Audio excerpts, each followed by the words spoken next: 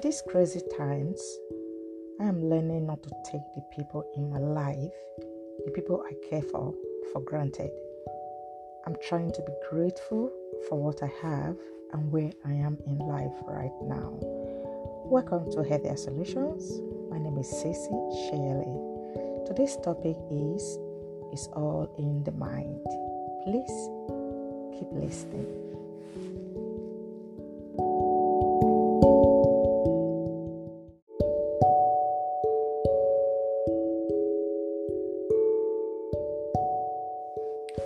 Welcome back to Healthier Solutions. I hope you have had a good week. Today's topic is all in the mind. Even when there are things I want that are yet to manifest, I try to be grateful. Even when there are areas in my life that I can term as work in progress, I try to just wake up every day and try to live my life the best way that I can, regardless of the madness that has gripped the world. I try to just get on with it, really.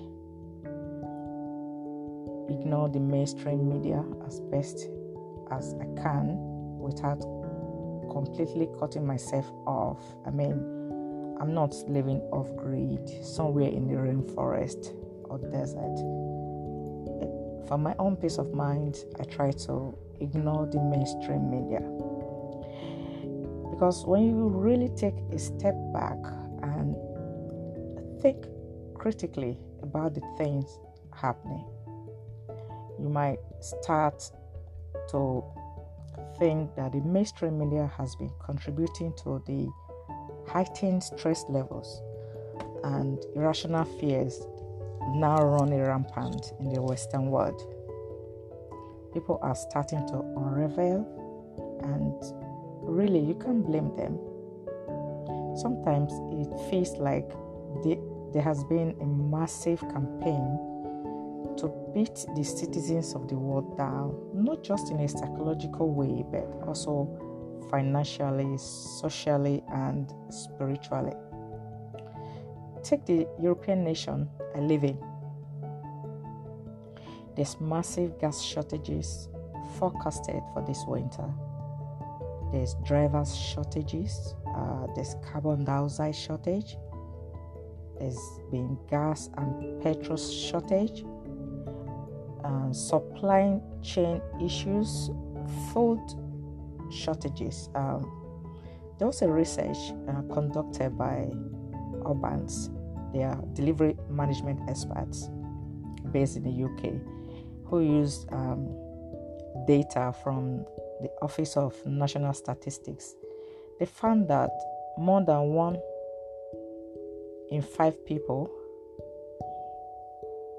in the Northeast, East Midlands, Yorkshire and the Humber, all in the United Nations, they were unable to buy the essential food items in the period of up to 3rd October this year. So this has not been so bad where I live.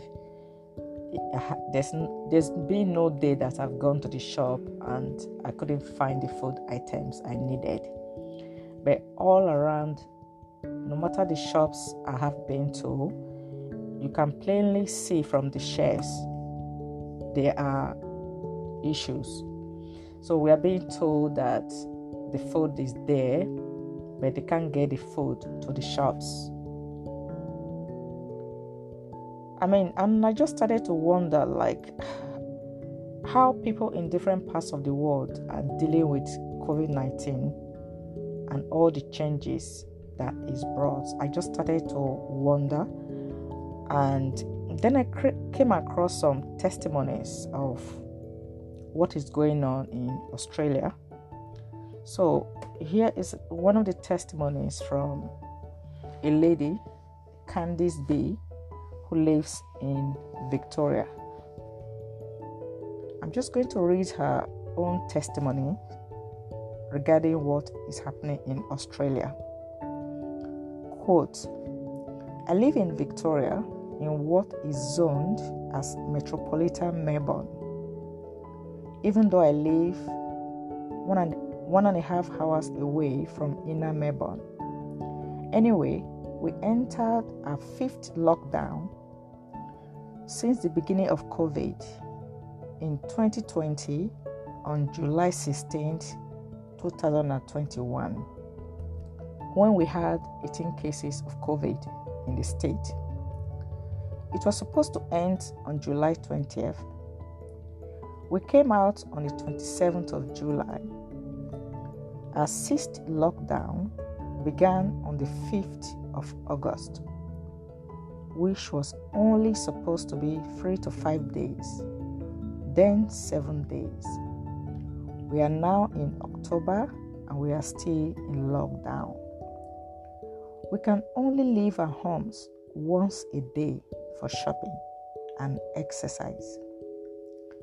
The only other accepted exemptions to leave our homes are for medical reasons and work if our job can't be done from home.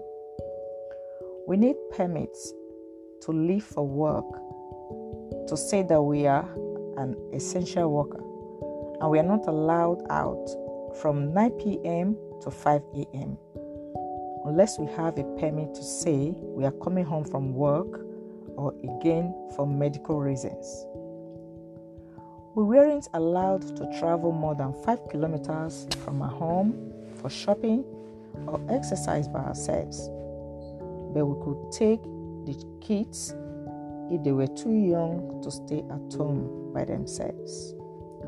Now, our state government has extended that to 15 kilometers for shopping and exercise purposes, and we can walk with other person as long as both adults are fully vaccinated.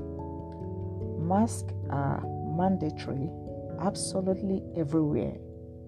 Some people from the government are even suggesting we should be wearing masks in our homes.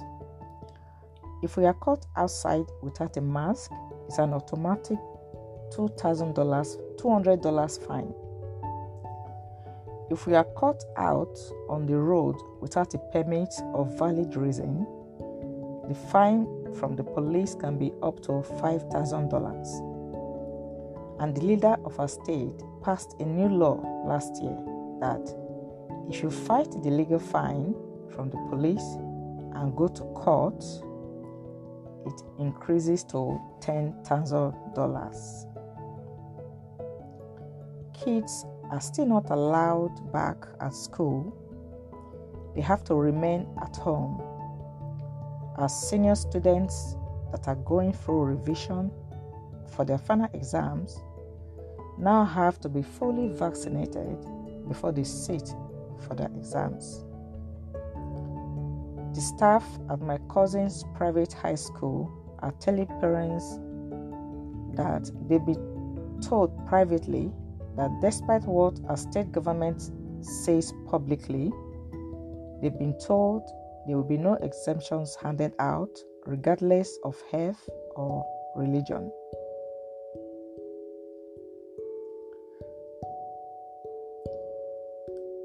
No visiting loved ones, either in their homes or out in public. And if we are caught, we are all facing thousands of dollars worth of fines. The state has always been broken up into different areas. All throughout our 6 lockdowns, nobody from the region could or can cross the line and visit. Small businesses are being closed at a really alarming rate. Adults, teens, and kids are self-harming and worse because of these ridiculous extended lockdowns. And our state government just doesn't give a damn. They have militarized our police force so they can and are allowed to go above and beyond and justify their actions against us by claiming they're just following the rules under the new Public Health and Wellbeing Act. So this was actually horrific, reading about what is happening in Australia. So when you really take a moment and think about what these ladies just explained is happening, this is not what is happening where I live right now. It's not as bad as in Australia. But what do you think? Do you believe this is just the luck of Australians that they're having it so bad there? There's a lot of children self-harming. There's been a lot of suicides. Or do you think that Australia is being used as a test ground? I mean, is this something that is going? Do you think that is going to be extended to other parts of the world? What they are doing in Australia right now? So, if it's the second, if you think that Australia is being used as a test ground, then one begin to wonder when other nations will adopt this. But in any case, whether it's just Australians' luck or this is a test ground, something they are going to use for other parts of the world, personally, I believe that our mind is the first battleground in any war, whether it's a physical war or otherwise. When we allow the enemy to gain the upper hand in our psyche, our mind, the battle is half lost. So in case anyone is wondering why I'm referring to a battleground and war, where I live in the United Kingdom, we're told by the rulers that we are at war right at the onset of SARS-CoV-2. If you live in the UK, do you remember how the health workers were labeled frontline workers? Frontline as in wartime, in the war zone. We even had daily briefings, just like, physical wartime. So, like I said, everything starts in the mind. Or if you're a believer in the Most High God of the Bible, or you believe in any other God, every war will first of all start in the spirit as a spiritual war. So different believers may have different methods of dealing with this. So in my own opinion, it's an incomplete way of dealing with this era when we just look at it without seeing it as a war on humanity. A war that is ultimately rooted in the spiritual, even as it's designed to impact on every area of our lives. People are losing their jobs. A lot of people are very stressed. So with that in mind, I realized that this era,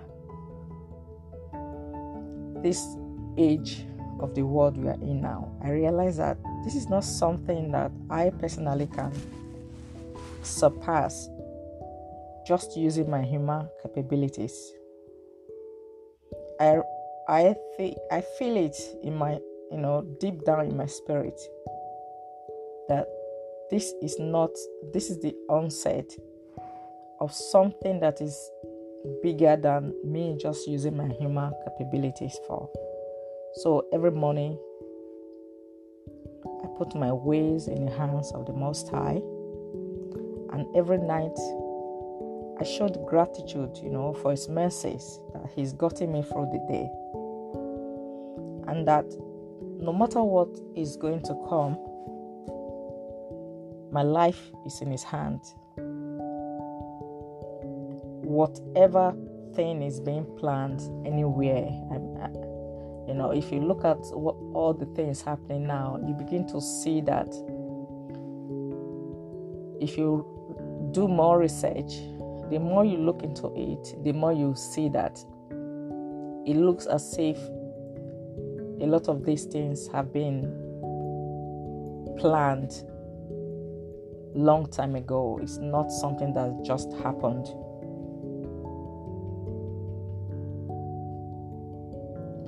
So whatever is coming, I don't know what's coming down the road, but I know that Christ is a good shepherd.